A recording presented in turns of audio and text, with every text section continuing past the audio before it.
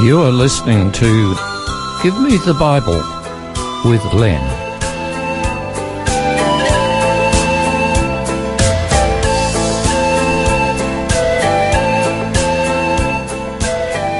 Today's program is entitled Just a Touch.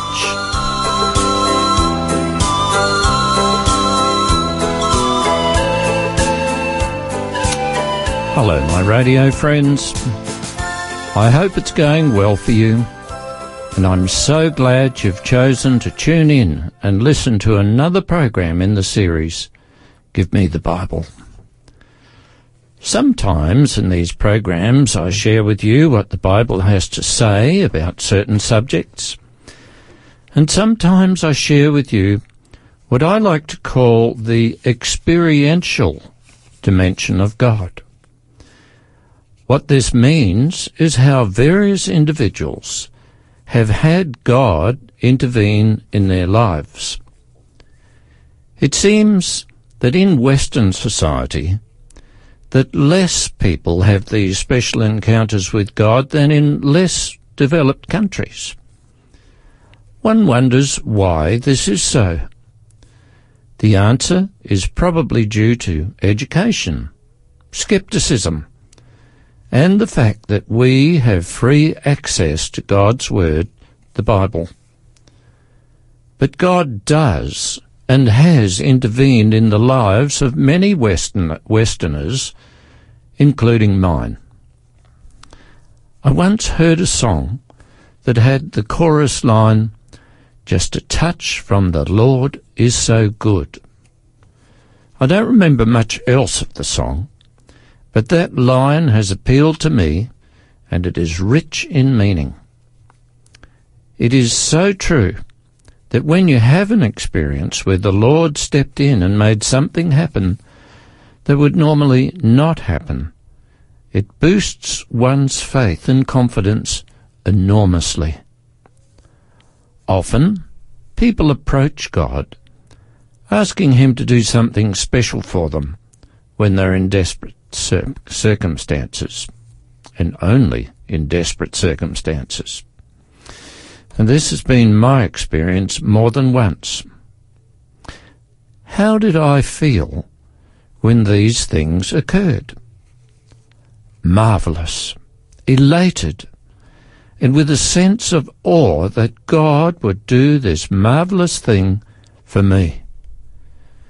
Another thing is that despite what the critics and others say about the non-existence of God, or that He has no time for our petty troubles, I personally have no doubts about His existence and no doubts about His care for us. I suppose the reason why many do not share these feelings about God is because they've never put Him to the test. In the last book of the Old Testament, Malachi, chapter 3 and verse 10, God throws out a challenge. The context of the text is about God's people being faithful to Him and returning their tithes and offerings. What God challenges us with is this: try or test me now in this, says the Lord Almighty, and see if I will not open the floodgates of heaven and pour out so much blessing you will not have room enough to receive it. We're not alone in this world to battle through as best as we can. We have the sure promises of God. One is found in Matthew chapter 28, the very last verse, where Jesus said, "Lo, I am with you always, even to the very end of the age." And some versions say, even to the very end of the world. And then in Hebrews chapter 13 and verse 5, God has said, "I will never leave you, never will I forsake you." As I consider the various crests and troughs in my own life, I very much value the fact that God has been with me. And although there are many times when I've disappointed him, he has never disappointed me. He's never been absent or on leave when I most needed him, and he's never turned a deaf ear to my pleadings. Certainly, there have been times when I did not receive what I was asking for, but I had to accept that God knows better what is good for me than I know myself. The Apostle Paul asked for the thorn in the flesh, as he described it, to be removed from him, and God did not seem to do anything about it. In 2 Corinthians 12, verses 8 and 9, we see this, a pleading of Paul. He said, 3 times I pleaded with the Lord to take it away from me, but he said, my grace is sufficient for you. At one stage of my life, I was involved in mining for precious gemstones. There were times when I would be in the mine breathing a prayer to the Lord, Lord, please make it today when I strike the jackpot. It never happened. I never did become an overnight millionaire. In fact, the mining venture cost a fortune, and the rewards were practically zero. Had God ignored me? Well, I don't think so. Had I struck it rich, there is every possibility I might have become proud of my success. And pride, as you know, can lead to disaster. Instead, I was kept humble and obedient. The prophet Moses, who wrote the Pentateuch, the first 5 books of the Bible, had some very close experiences with the Lord too. He was born of Hebrew parents, but he was brought up in the palace of Egypt. And as a boy and young man, he was groomed to become the king, the Pharaoh of Egypt. But Moses broke the law one day and killed an Egyptian. So he fled the country and lived in the wilderness of Midian, where he became a shepherd, looking after not the people of a prosperous country, but a mob of simple sheep. But Moses experienced the Lord in many ways. Firstly was a personal encounter with God not far from Sinai, when God spoke to him from a bush that appeared to be on fire. God gave Moses the task of negotiating with the Egyptian king to let all the Hebrews who were slaves to the Egyptians to leave and settle in a country the Lord had provided for them. The Egyptian king refused to let the people leave, so the Lord brought plagues on the land and the people of Egypt. Moses saw the mighty acts of God. Then, when the Hebrew people did leave the land, heading towards where God was leading them, their way was blocked by the Red Sea. Moses also saw how God opened a path through the sea.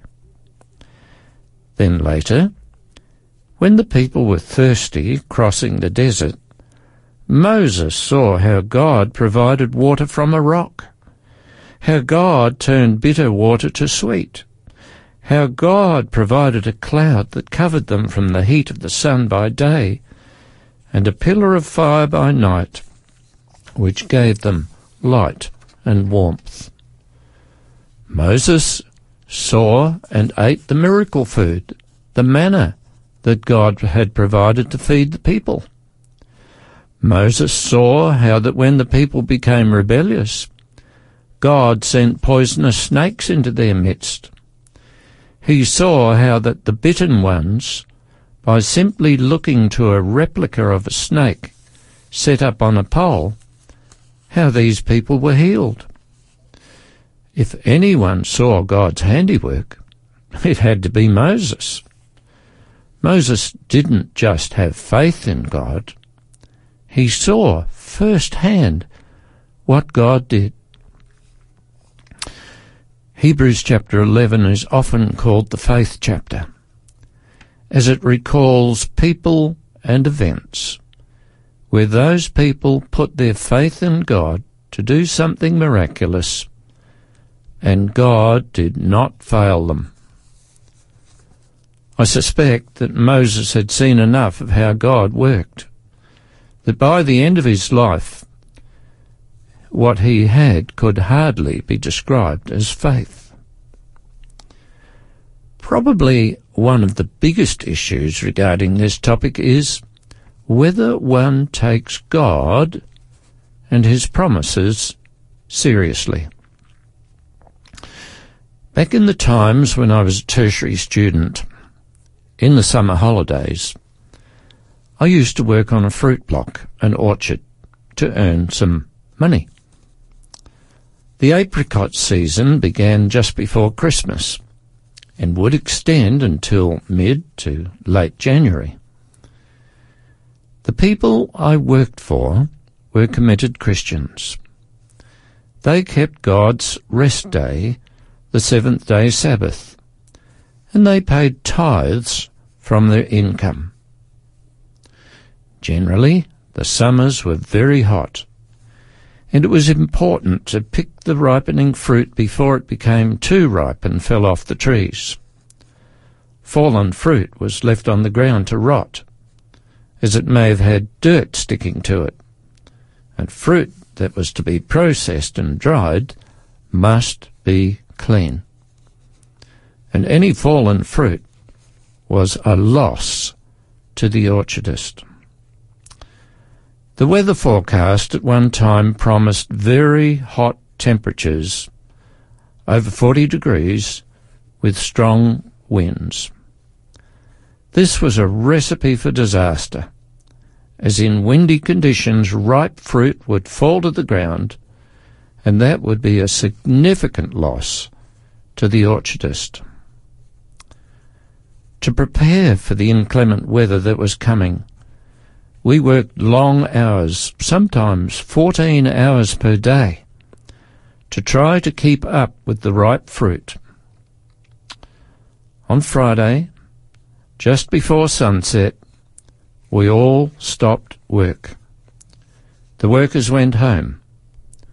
There would be no work on God's Sabbath, despite the potential losses on that hot and windy day. As the evening began, my employers and I prayed that God would protect their assets and prevent the ripe fruit from falling while they kept the Sabbath as the Lord had commanded. And that was it. On the Saturday, they and I went to church. We're going to have a break, and I'm sure you'll be interested to hear the rest of the story straight afterwards.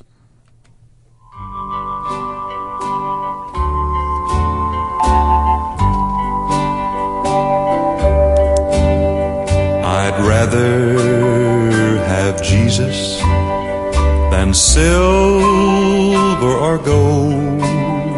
I'd rather be His than have riches untold. I'd rather have Jesus than houses or land. Yes, I'd rather be led by His nail-pierced hands than to be the king of a vast domain and be held in sin's dread sway. I'd rather have Jesus than anything this world affords today.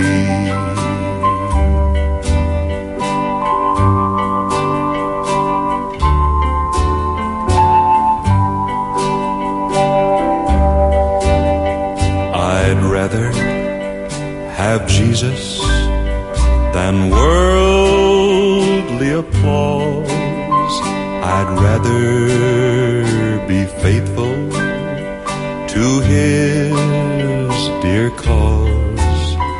I'd rather have Jesus than worldwide fame. Yes, I'd rather be true to His holy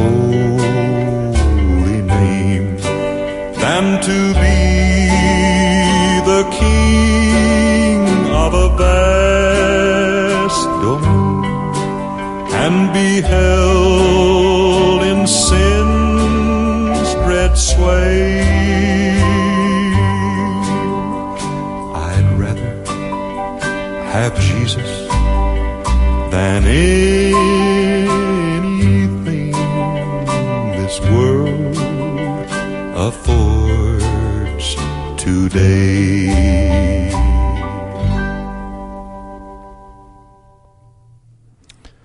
The title of the program this week is Just a Touch. And before the break I was telling you about how when I was a student picking fruit in the Riverland, it was going to be very hot, and the people I worked for and me were keeping the Sabbath despite the terrible weather forecast. And as forecast, the weather was atrocious. It was extremely hot and very windy, and we could just imagine the huge losses that would occur in most apricot orchards that day. In reality, hundreds and hundreds of tons of fruit were lost all across the Riverland. Many growers worked that day and picked as much ripe fruit as they could.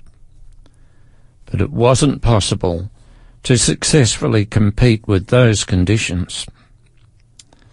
By mid-afternoon, the wind had abated somewhat, and I was curious to see what damage had occurred. So I hopped on my bicycle and rode several kilometres from where I was boarding at the little town of Winkie in South Australia, and went along the road between the fruit blocks. The damage was severe. Under the apricot trees were masses, carpets of fallen apricots. This was the situation in all the blocks I rode past. All but one. My friends, I'm telling you the honest truth. I saw this with my own eyes. Although I was young and didn't realize the real significance of what I was seeing at the time, the block where I worked, the block owned by these faithful Christian people, the block where the owners had prayed for God's protection, there was hardly any fallen fruit. It was amazing. It had to be seen to be believed. Here were these people resting on this day in accordance with God's command, and God kept His promise. That was a touch of the Lord that left an indelible impression on me. How could anyone deny the How could anyone deny the existence and the promises of God when He performed such a wonderful miracle for His faithful people? Of course, when Sunday came, we were back picking fruit as hard as we could go, but rejoicing that God had come through in keeping His promises. God had kept His part of the challenge. And that's probably a problem with many people. They often rely on other things when they're desperate and forget that God is waiting for them to contact Him. I once told you a personal story of how God caused my motorbike to run without any petrol. I was desperate at the time, and God answered my prayer that night. There have been other things with me as well, but I'd like to share something that happened with a friend of mine. His name is Kensol Rui. He was a native Papuan New Guinean, and I met him when he came to Adelaide to study electrical engineering. He was a fine and gentle man, soft-spoken, mild-mannered, and a devoted Christian. Before coming to Australia to study, he went to a remote village in Papua New Guinea because he felt compelled to share the gospel, the good news of Jesus Christ, with the people there. In the evenings he would hold meetings, show pictures, and talk to the people. After a number of weeks, one morning, there was a terrible commotion in the village, with lots of wailing and crying. Someone's wife had died in the night. Because Kensol was a man of God and had been telling the people about the power of the great God whom he served, a messenger came to the hut where he was staying and asked him to come to the hut where the death had occurred. Well, Kensol came, feeling uncertain about what could be done and uncertain of his own faith. Upon entering the death hut, there was the grief-stricken husband sitting on the floor with his dead wife's head in his lap. The lady was not breathing and had no pulse. She was dead and had been so for quite some time. Ken prayed a simple prayer, that if it was God's will, that he would raise the lady to life again. Outside were many people, some wailing, some just interested, some waiting to see if Kensol's God was powerful, more powerful than their pagan gods. Moments after Kensol's prayer, the lady opened her eyes and began breathing. She had come to life and lived for many years after this incident. Had God not answered Ken's prayer, the people would probably have disbelieved what he had been saying and probably would have turned on him. As it was, many people from that village believed and became Christians. How do you think Kensol felt after God answered his prayer? Do you think his faith in the Lord was strengthened? Oh, it certainly was. My dear friends, God is a good God. He cares for us even if we don't care for him. He is waiting for an opportunity to reveal his love to you, especially when you find yourself in desperate need. You know, there are thousands of stories recorded of where God has come through for people who've placed their trust in him and have asked in faith. But if you don't ask, you can't expect too much. But I need to warn you, don't ask for silly things, wants, rather than needs. And I must warn you that God may not, in his wisdom, answer your requests just the way you planned it. But he does answer in the best way possible. And when he does, it will strengthen your faith and trust. You see, just a touch from the Lord is so good. Try him and see. Well, that's it for today. Until next time, I wish you faith, hope, and trust in the one who loves you so very, very, very much.